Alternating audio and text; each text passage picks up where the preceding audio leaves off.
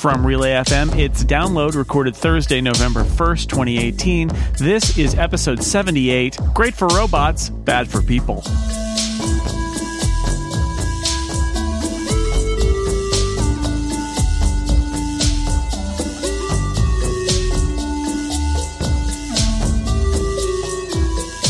Welcome to Download, a weekly look at the most interesting stories in the world of technology and other stuff you care about. I'm Jason Snell, and I am joined by two wonderful guests, Senior Cloud Dev Advocate at Microsoft, and most importantly, co-host of Rocket on Relay FM, Christina Warren. Hello. Hello. I prioritize your Relay FM podcast over your actual job. No, I mean, as one should. That is obviously the most important part about me. Yes. Clearly. And somebody who I saw a couple of days ago in Brooklyn at the Apple event that we're going to be talking about today, and I got to ask her in person if she would be on this episode, Carolina Milanese from Creative Strategies. Hello, welcome back. Thank you very much. Always a pleasure. And my favorite moment of the week really was introducing you to Federico Viticci so that you could just both speak to each other in Italian while I stood by helplessly. So that was great, too. I'm jealous. I really appreciated that because we missed each other at WWDC because he was so busy. So I was very grateful. It was a lot of fun. Now, of course, Stephen Hackett is here as well, who produces Download every single week, and probably has some things to say about what Apple announced this week, too.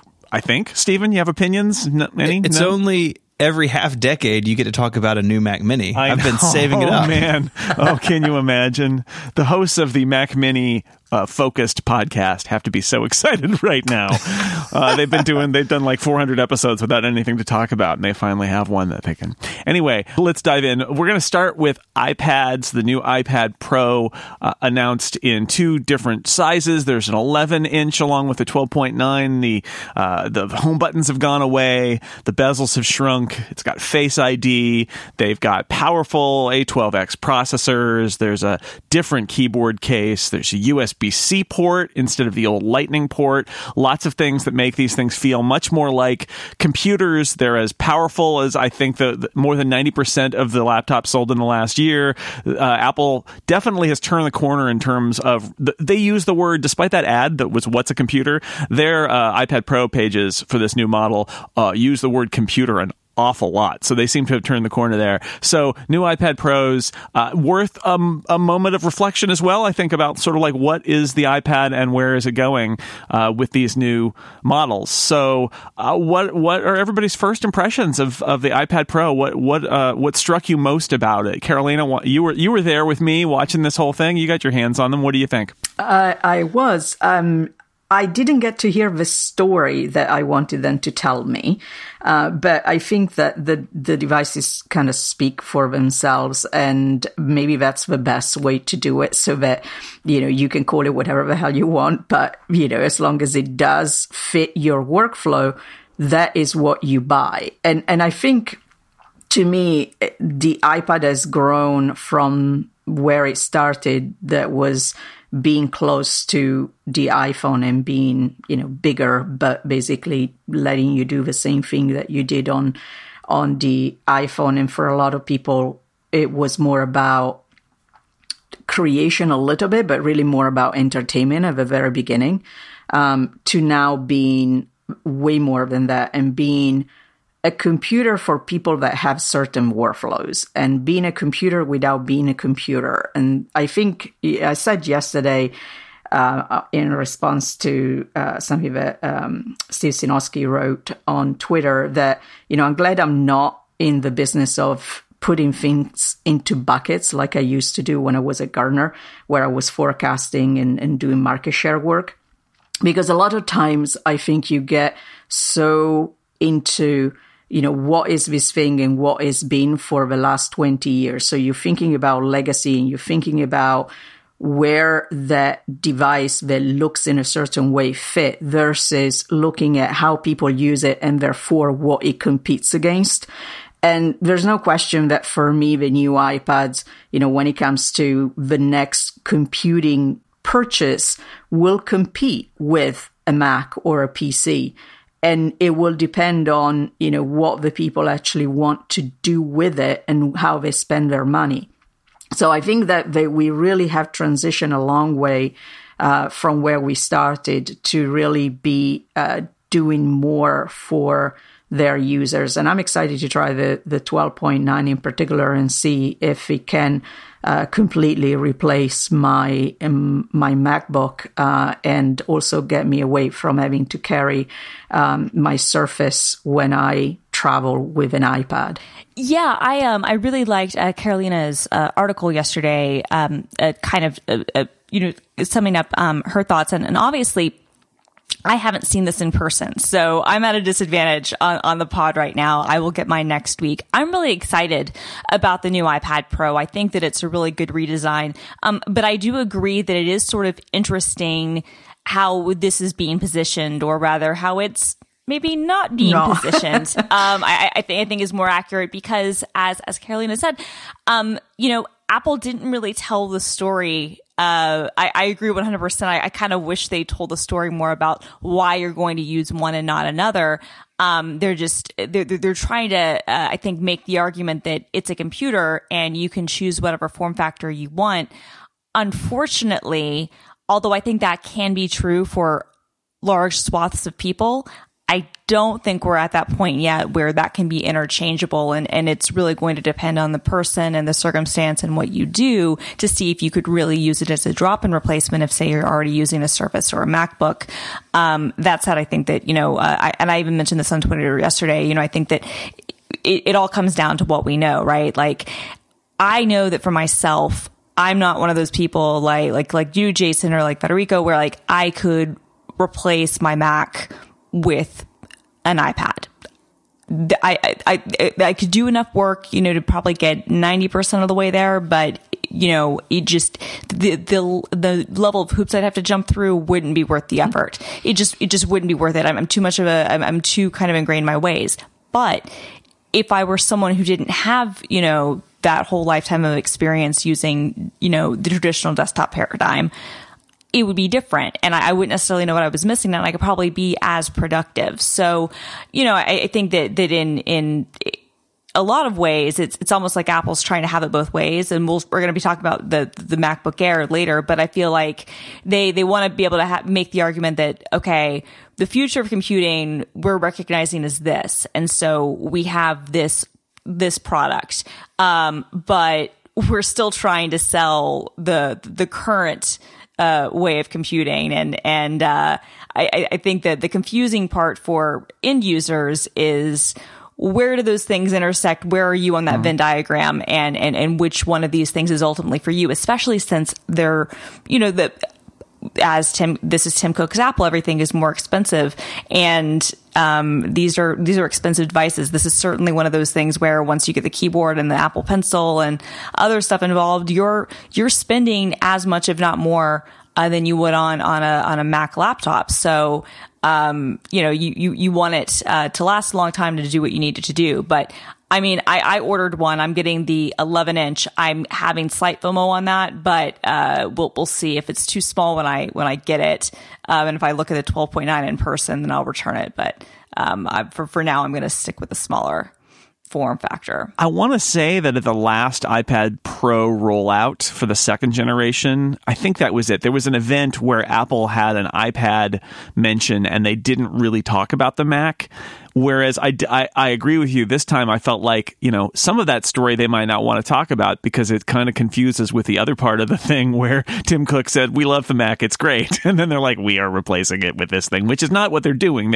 They've kind of got them separated, but it is a weird place for them to be in, where they're perceived as being kind of beyond the cutting edge in terms of how far they can push tablets.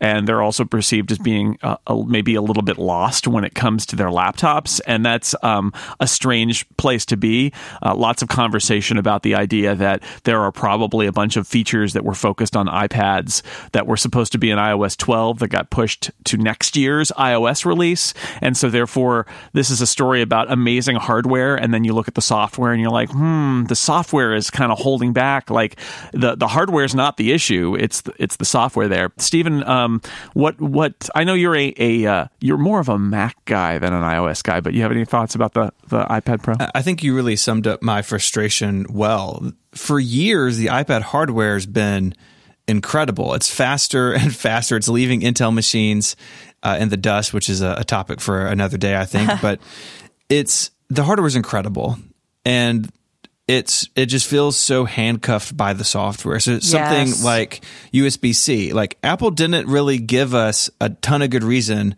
for putting USB-C on the side of this thing. Like, yes, it can charge faster and you can charge your iPhone from it and plug into a display.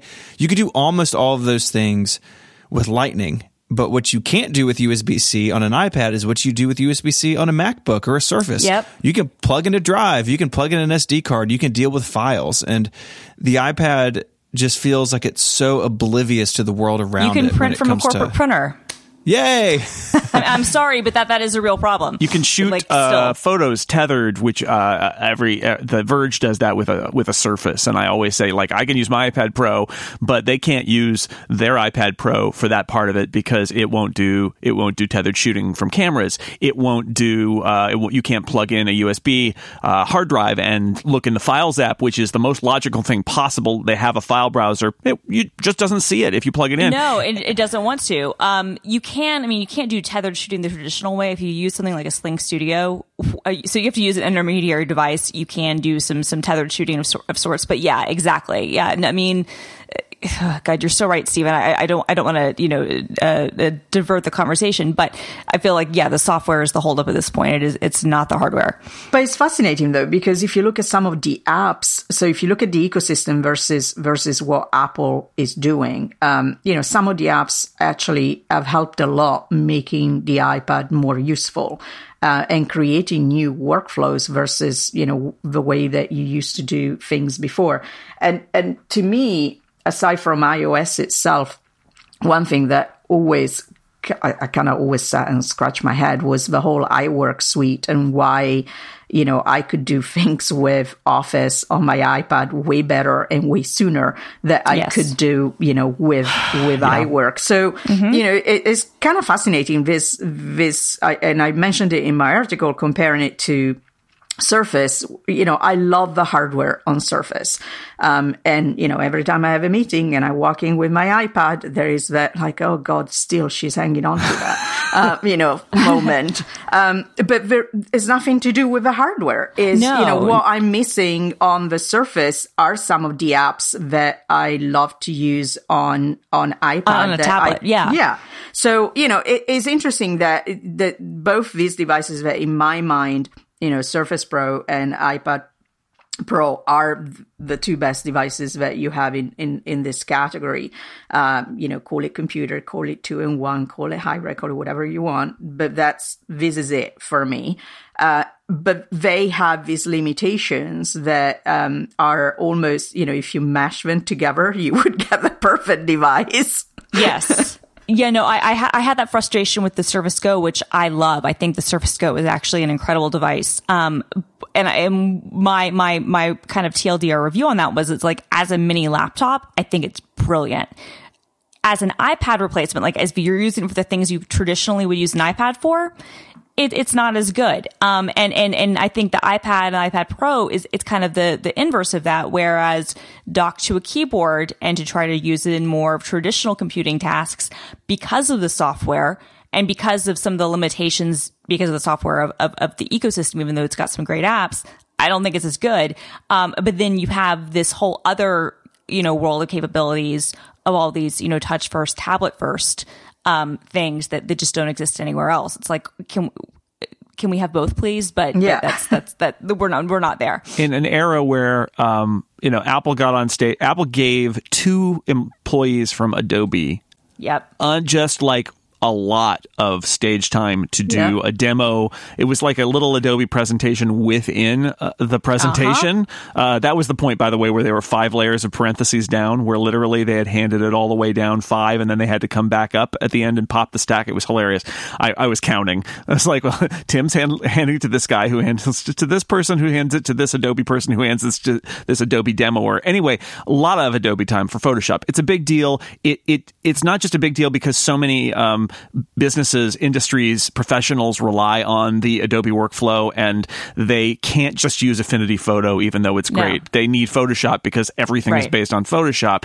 That's great, but it's also the the symbolism of it, right? Which is Yes. like you won't take us seriously until we're running the real Photoshop. Well, here we are a real computer. We're running the real Photoshop. That's great. And yet I keep thinking to myself, Final Cut is not on the iPad. Logic is not on the iPad. And as you pointed out, the iWork apps are kind of laggards compared to what other companies like Microsoft are doing on Apple's own platform. And that goes back to like beyond iOS. Like there are all these questions of like Apple's software.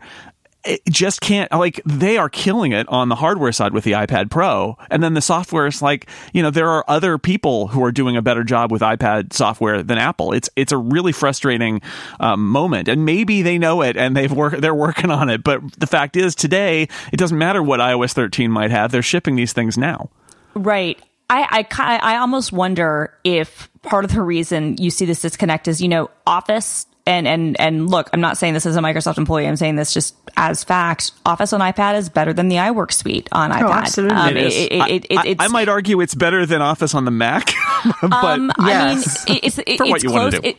Well, it's the same team and it is the same code base. Actually, they worked for more than a decade to get all of Office on the same code base. I mean, obviously it's different, native stuff for each thing, but it's all one shared code base now across all the apps. So which is incredible in and of itself, but which also I think is different and probably better than what the iOS, Mac OS iWork situation is. But part of the reason I think it's better, you have people who've been focused on doing this stuff for longer, but B, like, one makes money and is a real profit center and there's an incentive to make it better. Whereas I almost wonder, when Apple started making all their software free, and less expensive, if that in some ways de-incentivizes, whether it's intentional or not, the focus on improving some of those things. Because when they used to charge even like $120 for iLife or for iWork or whatever, there was, some money was coming in from that. Now it's free and it's given out. And so I almost wonder, like, what's the incentive if you're Apple to continue to push that forward? Whereas if you're a third party, you're making money off of this. I hate to say it, but it feels like to me the reason iWork existed in the beginning was just to justify the iPad as a place where you could get work, and it needed to be there. Sort of like how iWork on the Mac allows you to say we don't rely on Office on this platform. There are other tools, but at this point, Microsoft's playing their game and doing it better, and yet iWork has to still exist, and you end up in this weird in-between space. Anyway, Carolina, you were going to say?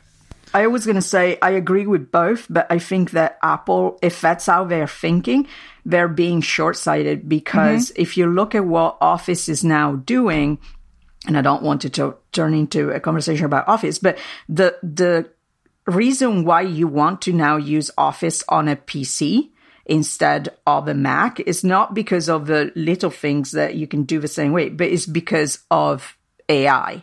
And so the kind of features that now they are keeping to a PC are all, the smart editor and the PowerPoint design that you can do. You can't do that on a Mac. So from an Apple perspective, the investment should be in actually having more of my time using their platform and knowing me better and doing more and, all those things that Google is trying to do for different reasons, right? Google does it so they can sell me more stuff and advertise and all of that. But, they all doing it. And why is Apple just giving up and just letting Office do that for, on their platform? That I think is the part I don't quite understand. Yeah. It's a weird situation. We talk so much about Apple's great strength being the synergy between their hardware design and their software design, and this is one of those areas where what I want to say is that they are probably working on some very difficult things. We saw some suggestions of that with what they're going to be doing, bringing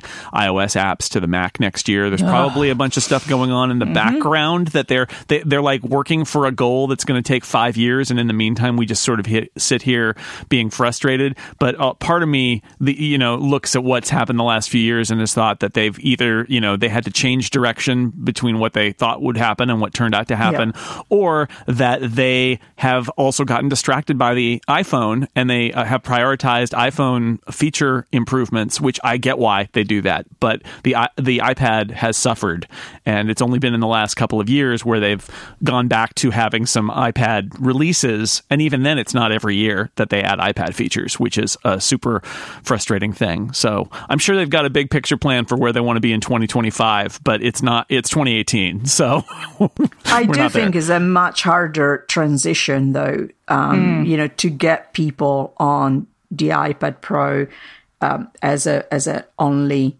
PC computing kind of device, because it's not just about the hardware, right? It is about the hardware, the software, the application, the ecosystem. And so you have all these pieces together. And to me, that's why, as we were saying earlier, why the Mac is still there, because we're not all ready to go there. But I find fascinating this discussion that Christina, you were involved in on Twitter yesterday, where it becomes, for me, the iPad Pro is that device where, look, it's not it's me, kind of situation. It's not like the iPad Pro is wrong. It just doesn't fit me, and that's okay. Right. But people become really sensitive about it, as if the fact that almost that their workflow doesn't fit the iPad or the other way around is a shortcoming of themselves, right? Yes. You don't have to justify yourself for not wanting to use an iPad Pro. No, you're dead on. And I think that part of that, though, is it goes back to kind of your initial point, which was telling the story and how, how Apple is telling the story. I think that a lot of, Apple users and people who would consider themselves fans have become so accustomed to the story being told, which is, this is a better way of doing computing. This is a better way of kind of getting things done, whatever, that when the story isn't told, or when it's being told in a way that doesn't make sense, the initial, maybe instinct weirdly is to like self-blame, which is so dumb. But yeah, I think you're right. Like, no one should have to justify like why this doesn't work for them or for their workflows. There are plenty of people that I think, like I said at the start, that I think large swaths of people that it'll be great for. But it is this, and for Apple, it's this weird balancing line where they have to, loudly proclaim, we love the Mac, we love the Mac, we love the Mac. When we all kind of see what's coming in the distance, which is ultimately the replacement for the Mac. Yeah, it's a weird situation, and it's gonna continue. Like, I had that moment where, like, yeah, we get it. You are amazing at making these things. Like, we everybody agrees, but where's the other piece of it? And then any hopes of like new software pieces this week were also dashed. There aren't secret new software pieces that Apple is releasing with this that make it totally better. That's going to be a 2019 thing, which means that if you want to buy one of these things now, you have to, don't ever assume that everything's going to get solved with a software update. You have to buy it based on what it can do now. And the iPad is great, but it's got lots of limitations that are not in the speed of the processor that make it difficult or impossible for some tasks that are what some people need a computer for. So if you're somebody like me, you can work around some of them, and you can travel. And I only travel with an iPad, even though I use an iMac every day at my desk. But not everybody can do that. And so I guess we'll see where they go next. But it's very clear that software is the issue with the iPad at this point, and it's not third-party software, it's Apple software. We got a lot more to talk about, a lot of Mac stuff as well. What about the Mac? We will talk about it, but first let me take a break and tell you about our first sponsor. This episode is brought to you by Squarespace. Make your next move with Squarespace, which lets you easily create a website for your next idea with a unique domain, award-winning templates, and so much more. No matter what you want to create on the internet, an online store, a portfolio, a blog, get your thoughts out there, sell stuff on the internet, whatever. Squarespace is an all-in-one platform. That means you can do whatever you want on the internet. And it means you have nothing to install, no patches to worry about, no upgrades needed. There is complex, super smart software and services and a server network working behind the scenes. But you don't have to worry about any of that. You just use Squarespace. and Squarespace takes care of you. They let you quickly and easily grab a unique domain name. They let you use their beautiful templates, so you don't have to be a web designer or hire a web designer. You can use their web designer's beautiful templates to show off whatever that thing is that you want to do on the internet. And if you run into any trouble, they have beautiful, smart, friendly, award-winning, 24/7 customer support staff to help you if you do run into any trouble at all. And the plans start at just $12 a month. I remember when it cost a fortune to set up your own website on the internet. It's not true anymore. Squarespace lets you do it all for $12 a month with the peace of mind knowing you don't have to maintain a server and keep it up and keep it patched and keep it away from hackers. You just use Squarespace. And you can start a trial with no credit card required by going to squarespace.com/downloadfm. Now, when you decide to sign up, use this offer code, downloadfm. You get something, 10% off your first purchase of a website or domain, and we get something. Squarespace knows you came from download. So squarespace.com/downloadfm. Use the code downloadfm. You'll get 10% off your first purchase. Thank you to Squarespace for supporting Download. Squarespace, make your next move. Make your next website. Okay, topic number 2 is, how about the MacBook Air? The MacBook Air, there was a moment when Tim Cook said, let me tell you about how much people love the MacBook Air. And I was waiting for the coffin of the MacBook Air to come out of the floor. It's like, but we're killing the MacBook Air and replacing it with something new. Nope. The MacBook Air will not die. It was looking really not very healthy for a while there, and yet it has gotten a new lease on life in a something that only the insiders will know for sure, but sure looks like they made a change in direction a couple years ago and decided that they couldn't kill the MacBook Air. It's back with a Retina screen. I did get to hold one of these in my hand. First off, in gold. It's super weird, but it's cool. But it's a MacBook Air. Anybody who's used an Air, like I have I've had every Air model basically. It's got the little curved back. It's got the 4 little feet. It is the hinge, it's a MacBook Air, just a little bit smaller and with a Retina screen instead of the big bezels around the non-Retina screen that it used to have. But now this means that we have a MacBook Air for $11.99. We've got a MacBook Pro without Touch Bar and a MacBook for $12.99, and then there's the MacBook Pro with Touch Bar, 13-inch and 15-inch. A moment where Apple is poised to kind of clarify what it's doing with laptops. Instead, it's just even weirder than it was before. So, yay to the new MacBook Air, although boo to the fact that they still cannot make a Retina display that they're willing to sell for less than $1,000. That did not happen either, which was something that people were speculating about. So let's start with Stephen on this one, because I know Stephen loves the Mac so much. MacBook Air, what the heck? I think you're totally right. It seems like they were going down a path and then, for whatever reason, changed path. My guess is that they realized that the MacBook, the single port 12-inch one, just didn't meet the needs of the broader audience. And for whatever reason, the 2-port MacBook Pro couldn't come down in price, or, whatever happened there. So we have this new in-betweeny machine. I think there's a lot left to discover about this computer. There are reports about the CPU. My guess is that's not going to be as big of a deal as people are claiming it will be. We haven't seen a lot of benchmarks yet, so I'm trying to reserve judgment to see how this thing will perform. But it's so interesting to me that Apple did all of this and didn't fix the overall structural problem with the lineup. That's the biggest story to me here. I'm glad this machine is here. I think it will be a popular machine as long as that CPU isn't a dumpster fire. I think it's, I think it can, even though it is a MacBook Air, but it's not a MacBook Air. It's not as flexible as the MacBook Air was, either in performance or just in I/O. So you still have to be in dongle town. But I think this thing will be successful. I think people will. They have a MacBook Air from 2009. It's time to buy a new one. They're like, oh, I'll just get a new one. I think it will be successful from that angle. But I wish Apple had unmuddied the waters instead of making it worse. Yeah, as somebody who always got the build-to-order i7 MacBook Air, this has one processor, and it's a low-end processor. And basically what Apple is saying, if you want something with more power, you really need to get the MacBook Pro. Yeah. I do think that they made, from a price perspective, they made a choice not to make this feel like the cheap Mac.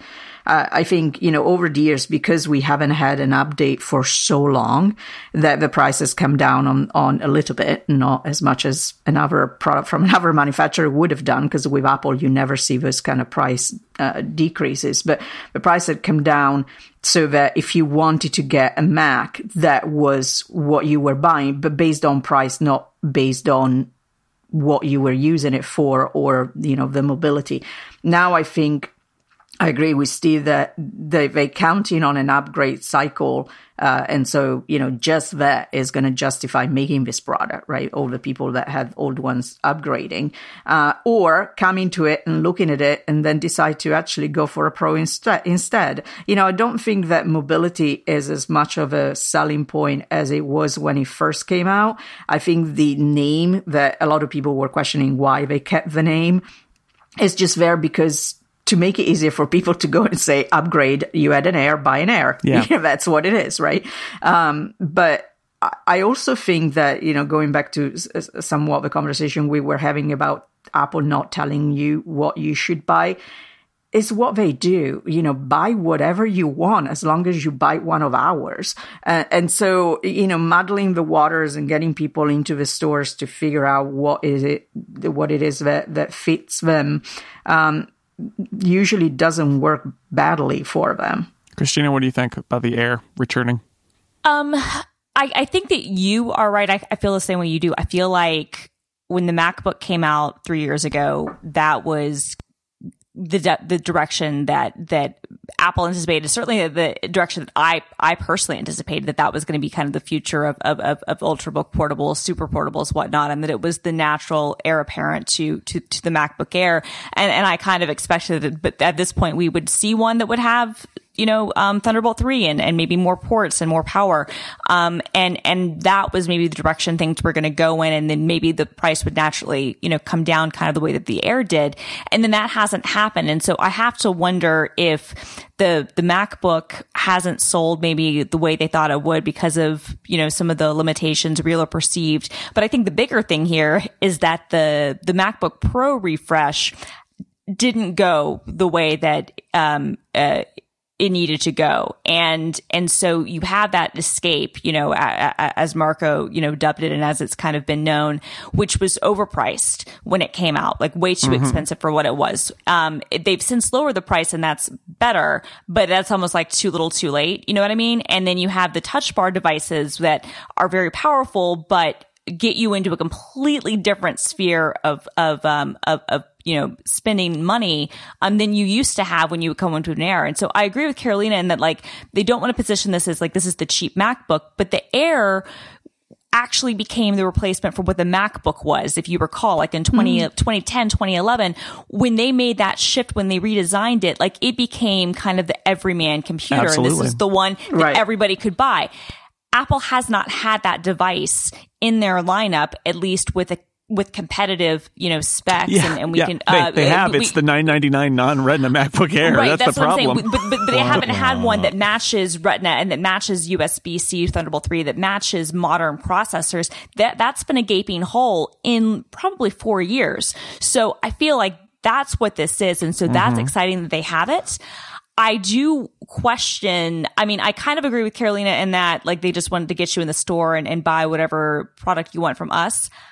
I do feel like at this point, the lineup, especially with the pricing, because that's where a lot of people are going to look, and because there isn't a big story and differentiation, I don't know why they're still selling the Escape. I feel like you just need to transition that product out, because even if the processor is better, I don't think that the low power, the Y processor versus the U, I don't think that's going to be so much of a big deal. I feel like, you're still getting the two IO ports.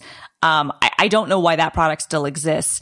And I do have, like, they changed the colorway on the 12-inch MacBook. But they didn't update the processor. Right. So that's one of those things where I'm like, why does this still exist? What are you doing here? But I feel like I have some qualms on the pricing. I'm not opposed to them, keeping it upmarket. I do wish if they were going to be saying this is where we start our price at, that they might, do more than 128 gig SSD, or, consider a different, processor, but those are all minor quibbles. I don't think that's going to matter in day-to-day usage.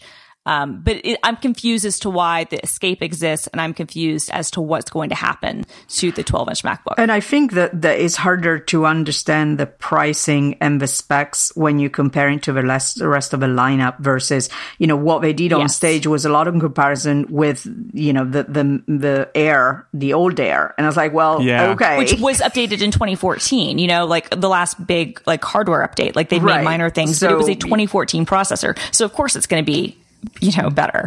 Yeah, exactly. The edge-to-edge display was the one I was like, hold on a second, it's really not edge-to-edge. No. What do you mean by edge-to-edge? It's like that is the same as on the Pro. Yes. And I was like, okay, well, so it's a smaller bezel than what you had on the old. I would expect that to be the case. Yeah, and a single piece of glass instead of having the metal frame. And Right. So, but I think the other part that I wonder if, the Escape, as you call it, if that upgrading that to, adding the ports and whatever, would that confuse then the decision, not between the Macs, but between that and the iPad Pro?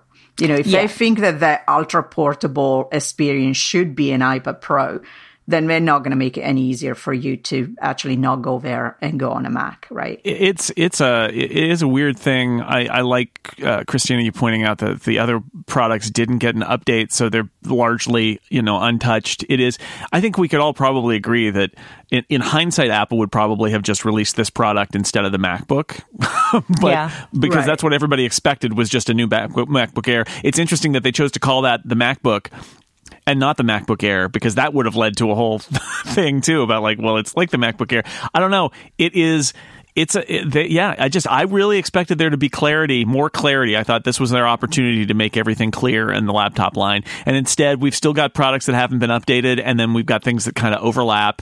And other than the fact that the MacBook is super thin and light and nice, and my daughter's got one and she loves it and it's great. The Air is closer to the 13-inch MacBook Pro without Touch Bar, the Escape, but it's not quite. And it's just kind of a muddle. It's great that there are more options, and it's great that they're doing this. I just, my frustration is more like now that it's kind of a mess, and it's nice to give people choice, but there is that tyranny of choice. It makes it too bad. And I mean, I think that all of us maybe feel it more than others, because we're the ones that people come to for advice, whether it's professionally as an analyst. Right.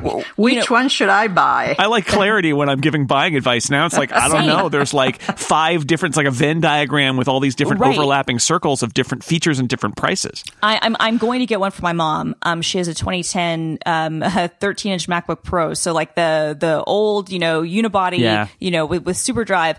And so it won't get Mojave, and she has an iPad. She's an iPad person, but there are a few things that she, still uses her Big Mac for, as she calls it. So I'm going to get her one, and this is perfect for that. I'd almost bought her the 12-inch MacBook a couple times, but I worried about the single port. So I think this is great for that. I think this is going to become the de facto laptop for students who they're not able to convince to go down the MacBook route, or not MacBook, iPad route. But it is interesting.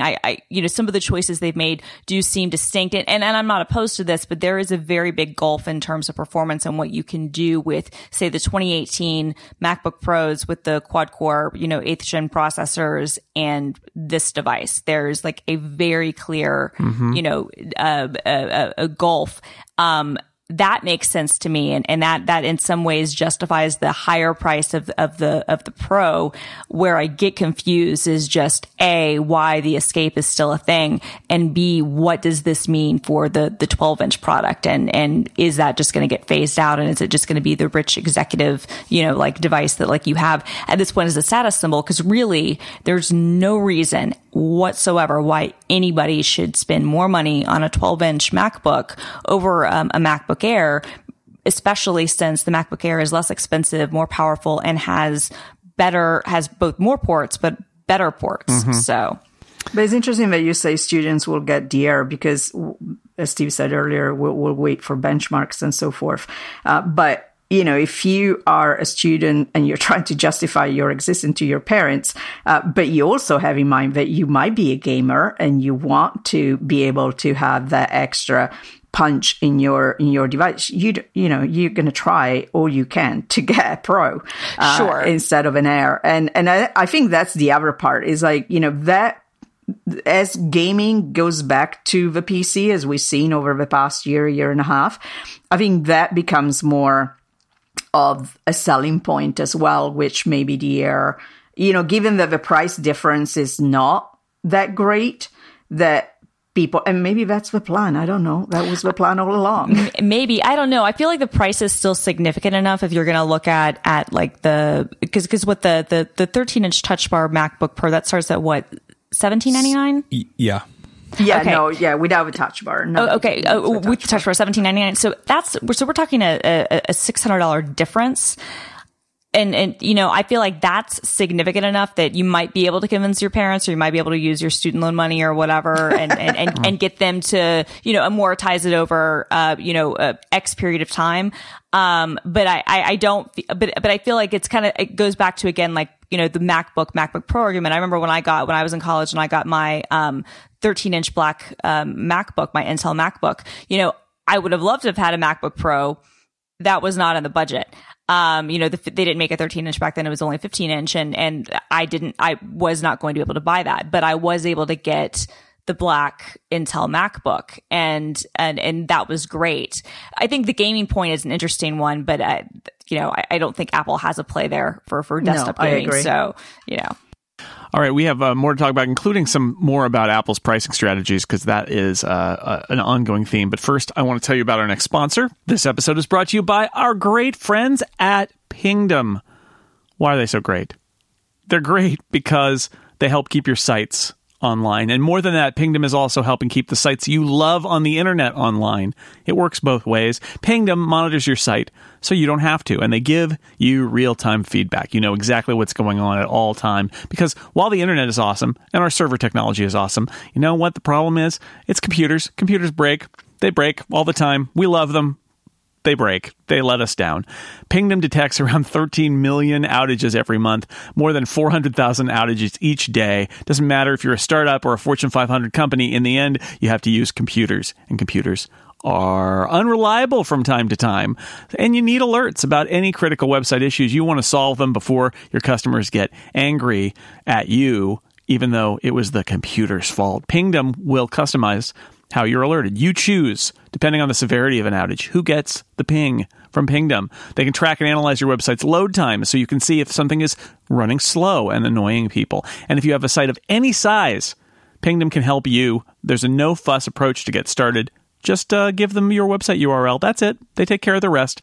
Go to pingdom.com/RelayFM right now. You'll get a 14-day free trial, no credit card required. And when you sign up, use the code DOWNLOAD at checkout. You'll get 30% off your first invoice. That's awesome. Thank you to Pingdom. I told you they were great for supporting this show and all of Relay FM. Now it's time for the story you might have missed, a story that may have flown under your radar but might be worth mentioning. Starship Technologies, despite the lofty name, is the maker of autonomous six-wheeled robots.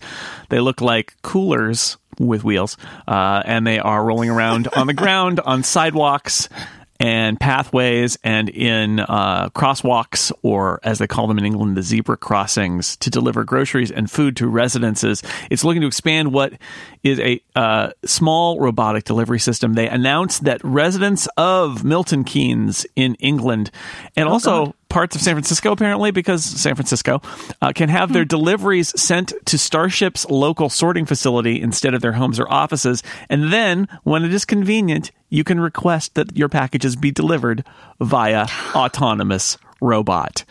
They can cross streets, wait for pedestrians. They're monitored remotely to protect against theft and vandalism. The little containers lock, and they've got this whole 360-degree camera, machine vision sensor system. It's like a self-driving car that goes on the sidewalk and looks like a cooler. Costs about $10 a month, no limit to the number of deliveries. They say they'll hold packages for up to 30 days.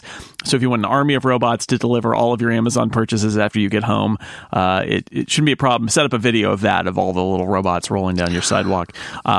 Why? I don't know. There it is, Starship Technology. So if you're in Milton Keynes, watch out for robots, I guess. Which you don't really want to be in the first place. But it's fascinating because Milton Keynes is kind of renowned to not be a particularly pretty city, because it is very, the layout is very boring. So it's fascinating that it's great for robots. Because I think, correct. Bad for people. Because I think it's very easy to plan. Yeah. Yeah.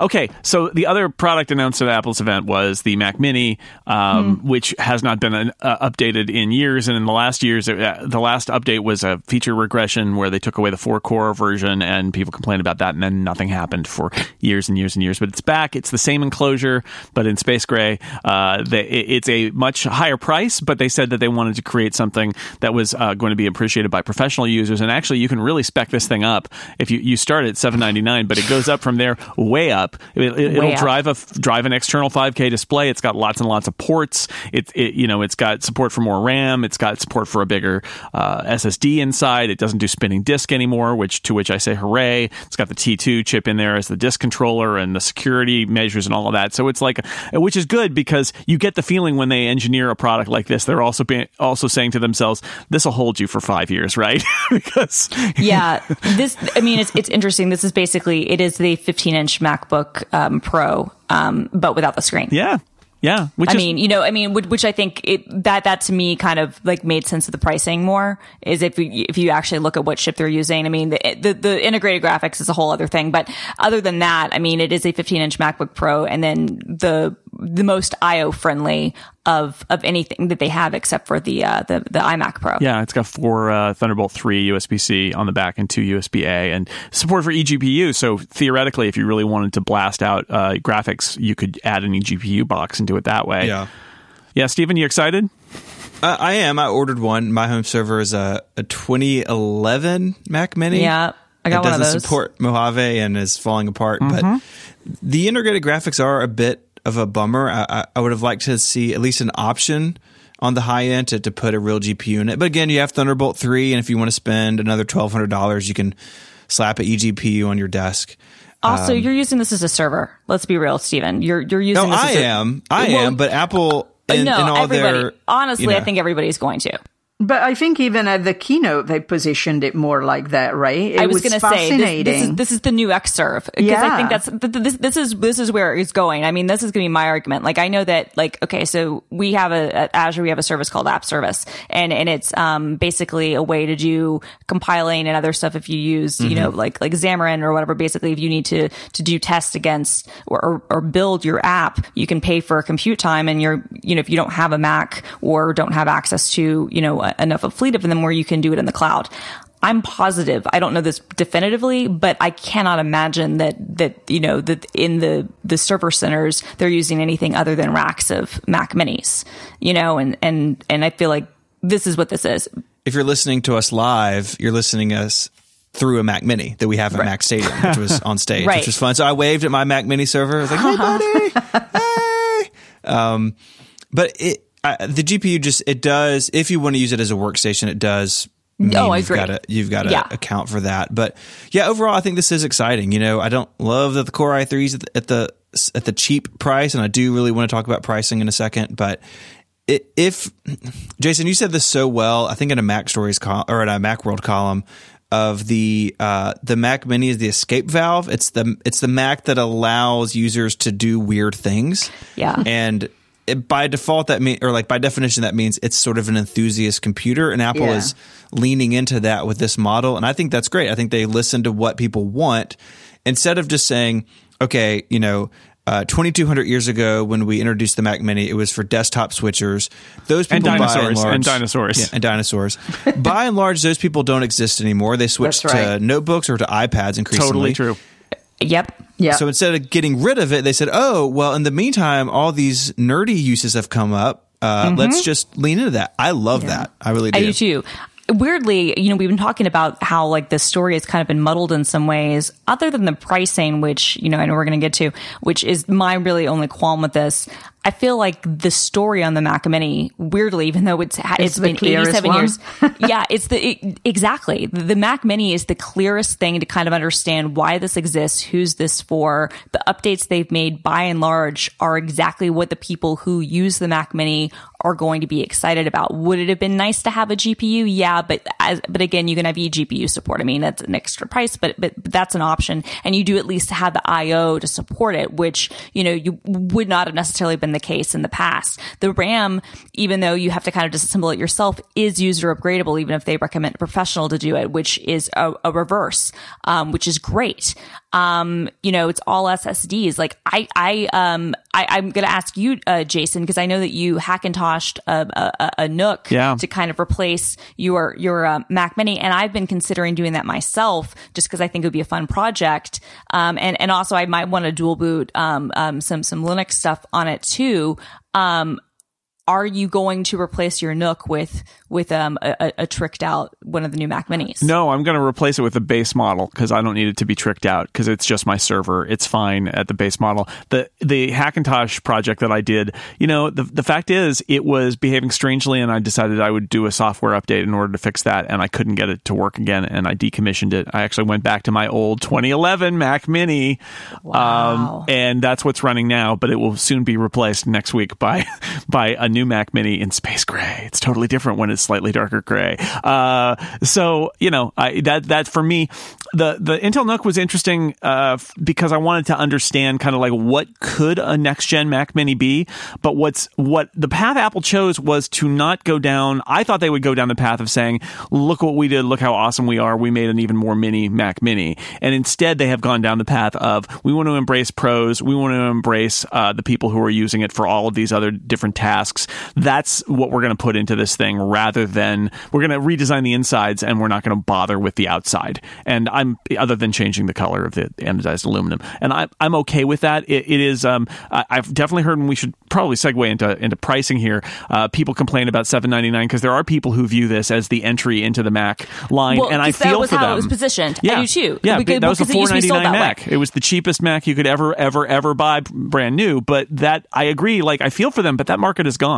I agree that the market's gone, and also, honestly, you know what that market is now? It is the iPad. It is not the iPad Pro. It is the redesigned iPad. It is, that's where Apple's going with this. All right, we'll get more into pricing, but first, time for our third sponsor. This episode of Download also brought to you by ButcherBox, the folks who deliver thoughtfully sourced meat directly to your door. Enjoy healthy grass-fed beef, free-range organic chicken, and heritage breed pork. Plus, ButcherBox meats come from humanely raised animals that are never fed antibiotics, hormones, or fatty fillers. Here's how it works. Each ButcherBox comes with at least 8 to up to 11 pounds of meat, enough for 24 individual meals. You can choose from 5 different box types, including a custom box, that's what I've got, where you can choose exactly how much you need and what you and your family will love. It's frozen at the peak of freshness in individual vacuum-packed biodegradable packaging and shipped for free with dry ice, so it'll stay frozen, hard frozen after it reaches your doorstep. And then you can put it in your freezer, and then you can melt the dry ice and make it like you're making a monster movie in your kitchen. It's great.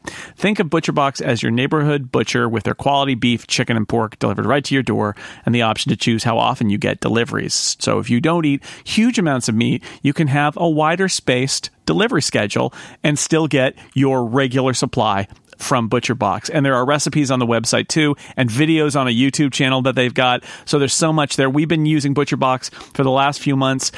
I got my first box when ButcherBox first became a sponsor, but I have since signed up myself with my own money to get more. They just sent me a note that they got a Thanksgiving deal too, which is pretty good. I'm going to look into that. Turkey and like a tenderloin and all sorts of stuff like that. I use the custom box for my current order because my family is picky, and so I want to pick what we want.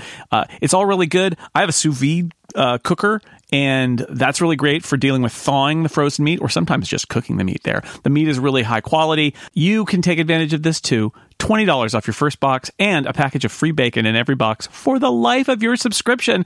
Go to butcherbox.com/download, enter code download at checkout, butcherbox.com/download, and code download for free bacon and $20 off your first box. Thank you, ButcherBox, for supporting Download and all of Relay FM. Nobody ever lost a bet. Well, that's not true. Almost never will you lose a bet if you take the over in any guesses about Apple pricing? Because I would say ever, but like the original iPad, everybody lost that bet because everybody thought that was going to be $1,000 tablet, and it wasn't. But mostly Apple stuff is more expensive. I always say take the absolute maximum price that you want it to be, and then add $50 or $100, and then you'll find it. So we've got a MacBook Air, but it's not $99; it's $11.99. We've got a new Mac Mini, but it's not $499 or $599; it's $799. We've got iPad Pros that are now powered like laptops, priced like laptops. You know, $799, $999. It's $1,000. I'll point out your iPhone XS also costs $999, but you start the big iPad Pro at that. So definitely feeling on all fronts, including the iPhones in the last 2 years, Apple just keeps kind of cranking up the price of all of its products. And I know Stephen wanted to talk about pricing. So Stephen, talk about pricing. I have a couple of problems with it. And I fully understand that Apple is a publicly traded company and that those companies are fueled by growth. And when you're Apple's size, when you've sold so many iPhones and so many iPads, one clear way to growth is to charge more over time, to raise that average selling price. I totally understand that. I'm not saying that Tim Cook should open like a hippie commune and we all live together barefoot. I'm not saying that. But I think there are two side effects of this that bother me as a consumer.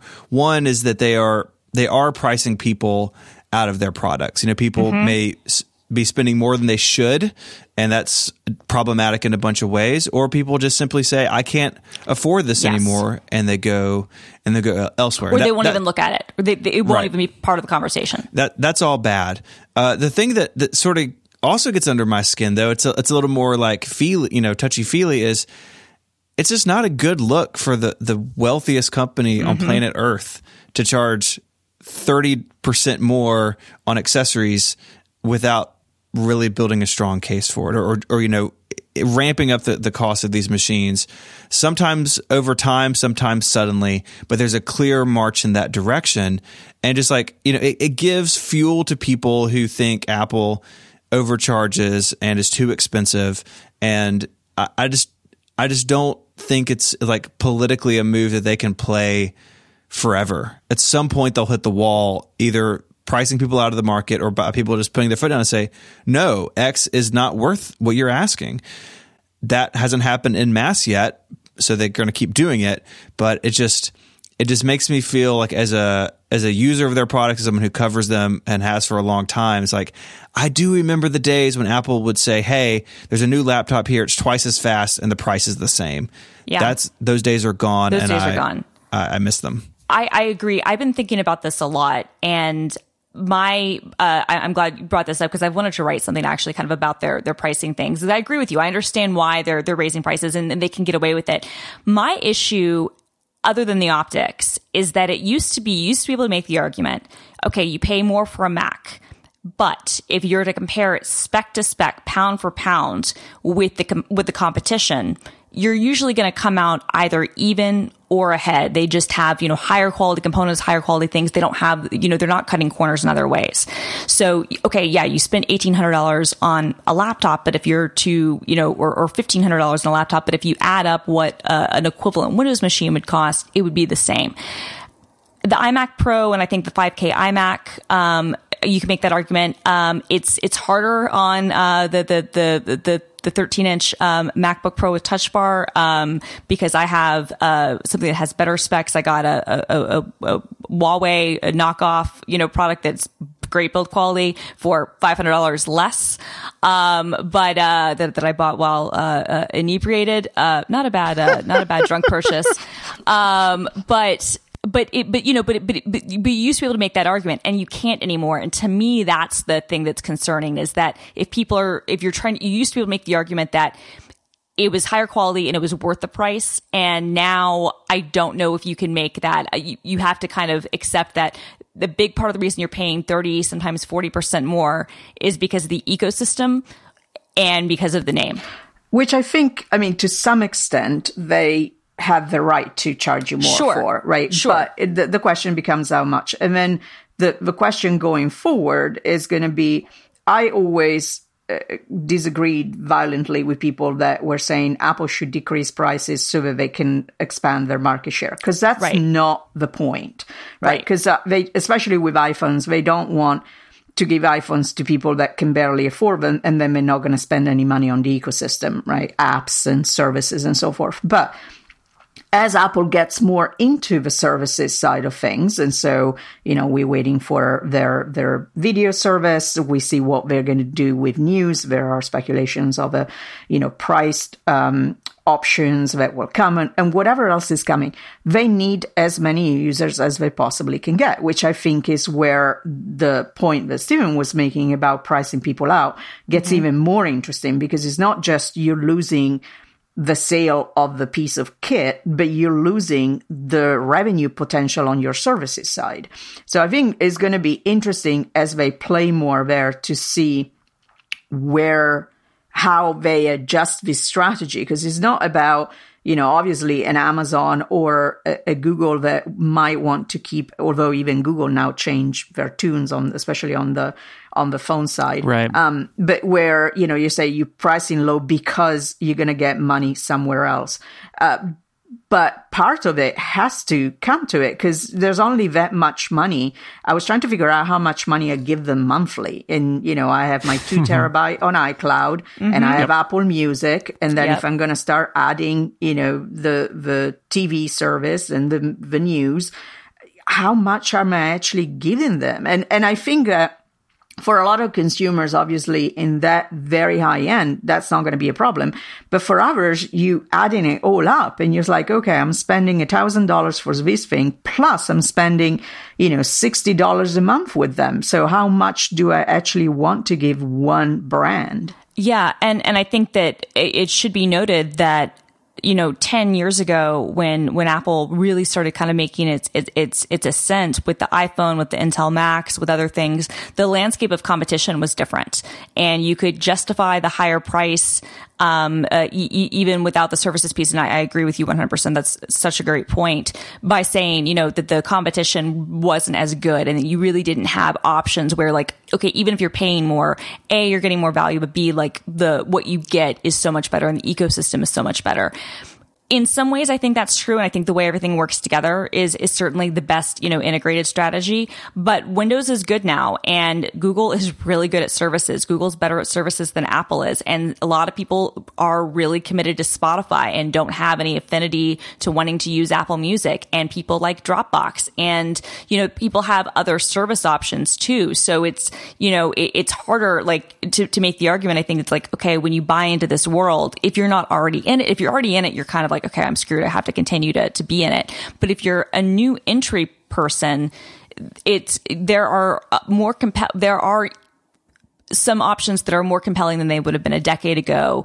And so when Apple's both more expensive and not necessarily better in those ways, I think that's where they might struggle. The other point is that they have more devices than they ever used to have as well, right? So if I'm spending $1,000 on my phone, do I have then the extra $400 to buy a watch, or, $200 to buy AirPods?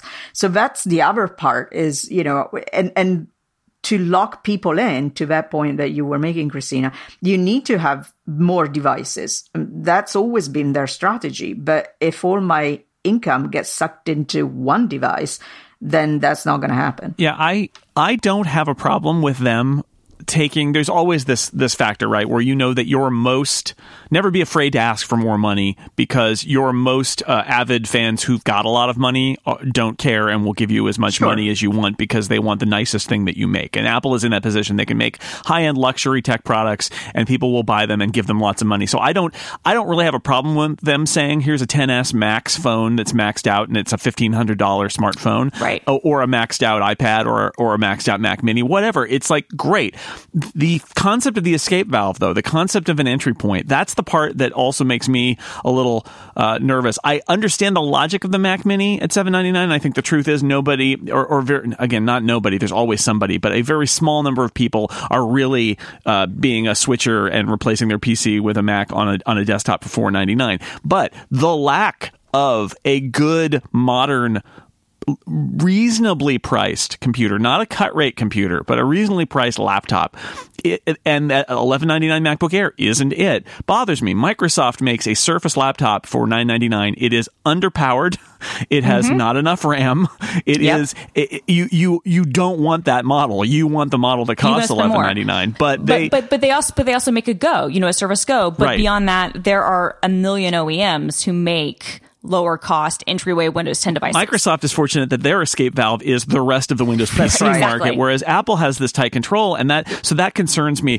Apple does make a product, and we mentioned it here, that is a really well-priced entry-level product. It's that $329 iPad. That's a great product, and it's a good price. But on the Mac, what is it? Is it the $999 non-Retina MacBook Air? I don't think so. No, that's a terrible. If you buy that in 2018 and that's your introduction to the Mac, that is going. You're going to be so angry. Don't do it. And on the iPhone, it's the same thing, right? We have known 2018 iPhone model that costs less than the $749 of the iPhone XR. When it used to be, there was a $600-ish, $650-ish phone. Now and the SE got discontinued, so you can buy an old 8 or something. On the iPhone, there are options that are lower priced that are still pretty good products. On the Mac, there aren't. On the Mac, the only low-priced old option is the MacBook Air, and it's not an iPhone 7, right? It's not that kind of quality. It is super old tech. So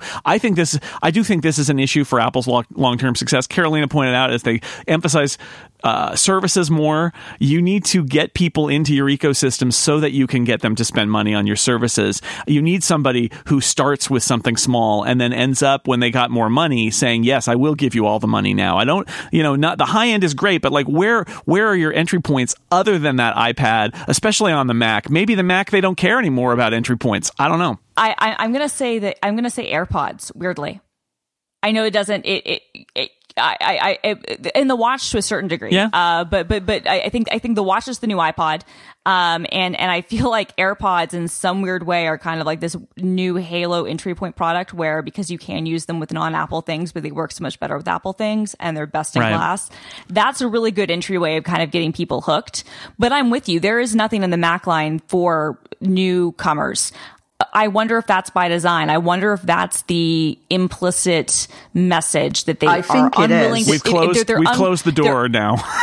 They're unwilling to say it. They're unwilling to get up on stage and say, we don't want new, They went up and said 50% of our buyers are new to Mac. Yeah, that's right. I know. But they're all coming from China. So, to me, that's irrelevant. Like, okay, you're getting growth from a market that historically hasn't had desktops and hasn't used your products. Like, to me, that's not like, the fact that you have to go there, says something. But I do think that has maybe more to do with the fact that getting a user on a Mac is not necessarily helping that kind of ecosystem story and services stories, because that is an iPad or an iPhone story, maybe eventually a TV story, right? Mm-hmm. And I think that the big advantage that they have on the phone side, although the cost, I agree, Jason, has gone up to the $749, is that you feel that way less than you would an iPad or a Mac. True. Because of the installment payments, right? Yeah. and you don't really think about it that way when you're buying a phone.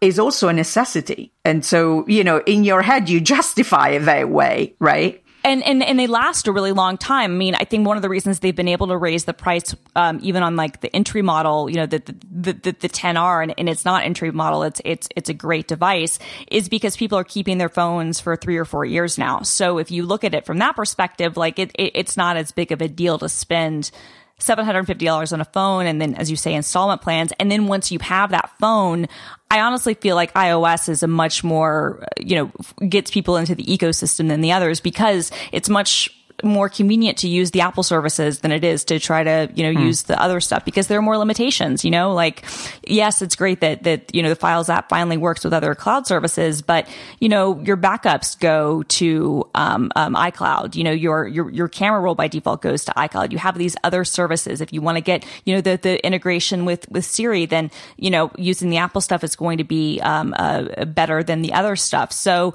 that gets you in the door, I think, a lot more than the Mac. And I don't necessarily know if they I feel like as much as they pound on about how much they love the Mac, it's like we all kind of know, as much as I love the Mac, like that's not the focus. And so maybe the new entry point is just is iOS. By the way, just as a point of reference, the most expensive Surface Pro type cover costs $160. The 12.9-inch Smart Folio keyboard is $200. So every product has gotten the price cranked up just a little bit. It's the pencil, did $129. Yeah, which that's a 30% increase. Like that's not insignificant. I mean, at all. I mean, it's even the covers. Like so they don't even sell like the. I had to get the full body, kit for the iPad Pro, and I was frustrated by that because I really just wanted a cover because I want to show off the gold color. $80. Yep. $80 for a case. I remember when it used to be $40 for the full, cover, like a, nylon, whatever, thing for like the iPad 2, iPad 3, $80. Yeah. I remember when a comic book cost 25 cents too, but yeah, there is, and I do have people saying, well, there is inflation, and that's true. There's inflation, there's possible tariffs, there's a trade war, there's lots of reasons for Apple to do this, but I don't think that's why they're doing it. I think they're doing it because they want to increase average selling price and increase their profit and show growth. Yeah, and people are hanging on to these things for the longest time. That was the biggest issue that they had on the iPad, right? That replacement rate, people have been holding on to the first generation iPad for like 4.5 years. I'll say, as somebody who used to get a new computer every couple of years, I've had that iPad Pro from when it came out. So it's been 3 years. And other than the fact that the new models look really amazing, the fact is my 3-year-old iPad Pro is fine. It works. Same. It works great. And I think that if you're Apple, you saw this on stage in September at the iPhone event, where Apple has started to talk about building things for durability and for value over time for phones. But I think it's true of all their products. Like if the cycle's going to be really long, what you should do is make the products really nice and last a long time and be usable for a long time, and charge more for them, because you can charge a lot less if somebody throws it away after 2 years, but that's not happening. So charge more. Right. And I think you can make that argument on iOS that definitely works. I think it's harder on the Mac side because the starting price and the lower end tiers, they really cut corners in ways that it feels like they didn't before. Yeah. And they start out, lower processors, lower specs, lower, cutting features in ways that didn't happen before. So you have to step up to a certain point. If you're like, even if you're making the assumption, as most people should, when you buy a laptop, I'm going to have this for 5 years, you need to do, if you're buying the base model MacBook Air, for instance, that is probably not going to be something that in 5 years is going to continue to kind of keep up the way that say a MacBook Air that you bought in 2012 would have. But I tell you one thing, as much as we're complaining about the pricing on the Air, all the PC OEMs out there were rejoicing when they saw the $11.99 price point. Absolutely. Anyway, we've been talking about this. So there's a lot of problems out there for the world's most successful and richest company. And after we record this, they will release their earnings and it will probably be bananas, and they'll probably forecast for an enormous holiday quarter that they're already having. And that's so it goes. But we will continue to watch, because I do think there's some interesting trends there that may have an impact on Apple's business long term. Before we go, I want to give the Fuzzy Puppy update. Taco-tober is over. It is November 1st, so no more Taco-tober. We're going to start with some puppies. If you live in the Dallas-Fort Worth area and you're looking for some extra cash and you really like dogs, you might want to consider this. The dog-friendly restaurant Mutt's Canine Cantina has this. I think it's a PR scam, but anyway, they're looking for what they're calling a pup turn. It's like an intern for dogs. It is an ad that they posted on Instagram that says, "Get paid $100 an hour to pet puppies." Good slogan. Great job. Creativity is encouraged. You can apply over the next couple of weeks and become a professional puppy petter at a restaurant. I also have a duck update. This is not the beginning of Duckvember or something, but it is a duck. Yes. Let's do it. It's Quackvember. No, let's do it. No, but I will say a male mandarin duck, which is native to East Asia, has shown up in Central Park in New York. These ducks, I didn't leave it there. These ducks are commonly found in China and Japan, are not supposed to be kept as pets in the city. It's unclear where this bird came from. No local zoo has reported losing a duck, but however he got there, he just, JFK, he got there through through JFK, and then he took the A train. He is dazzling the city's bird watchers who are keeping up with the bird as he travels from spot to spot in the Big Apple. Maybe he was just invited to check out the new iPad Pro. Who knows? Thank you to listener Steve for the duck alert here in the Fuzzy Puppy update during Quackvember. I don't know. Yes. Christina Warren, thank you for being here. Where can people find the stuff that you do? So you can listen to my podcast on Relay FM Rocket, where we talk about tech and pop culture and great stuff. And you can follow my musings on Twitter at film_girl. And you can see the videos that I do at work at youtube.com/Microsoft developer. Excellent. Carolina, where can people find your stuff? You can find me on Twitter at Cara_Milanesi. That's MILANESI. And you can read my column on techpinions.com every Wednesday. And then I'm guest here quite often. Yes, you can listen to her here as well. Stephen, thank you. Just so excited about the Mac Mini, I couldn't contain myself. Maybe you are the host of the Mac Mini podcast that's devoted entirely to the Mac Mini. No one listens, but it's out there. All right, that's it for this episode of Download Lots of Apple this time. But next time, probably not, because Apple's done now, right? They're done. Right? Anyway, we will keep watching the headlines and see what else is going on, so you don't have to. We'll see you next week. Bye, everybody.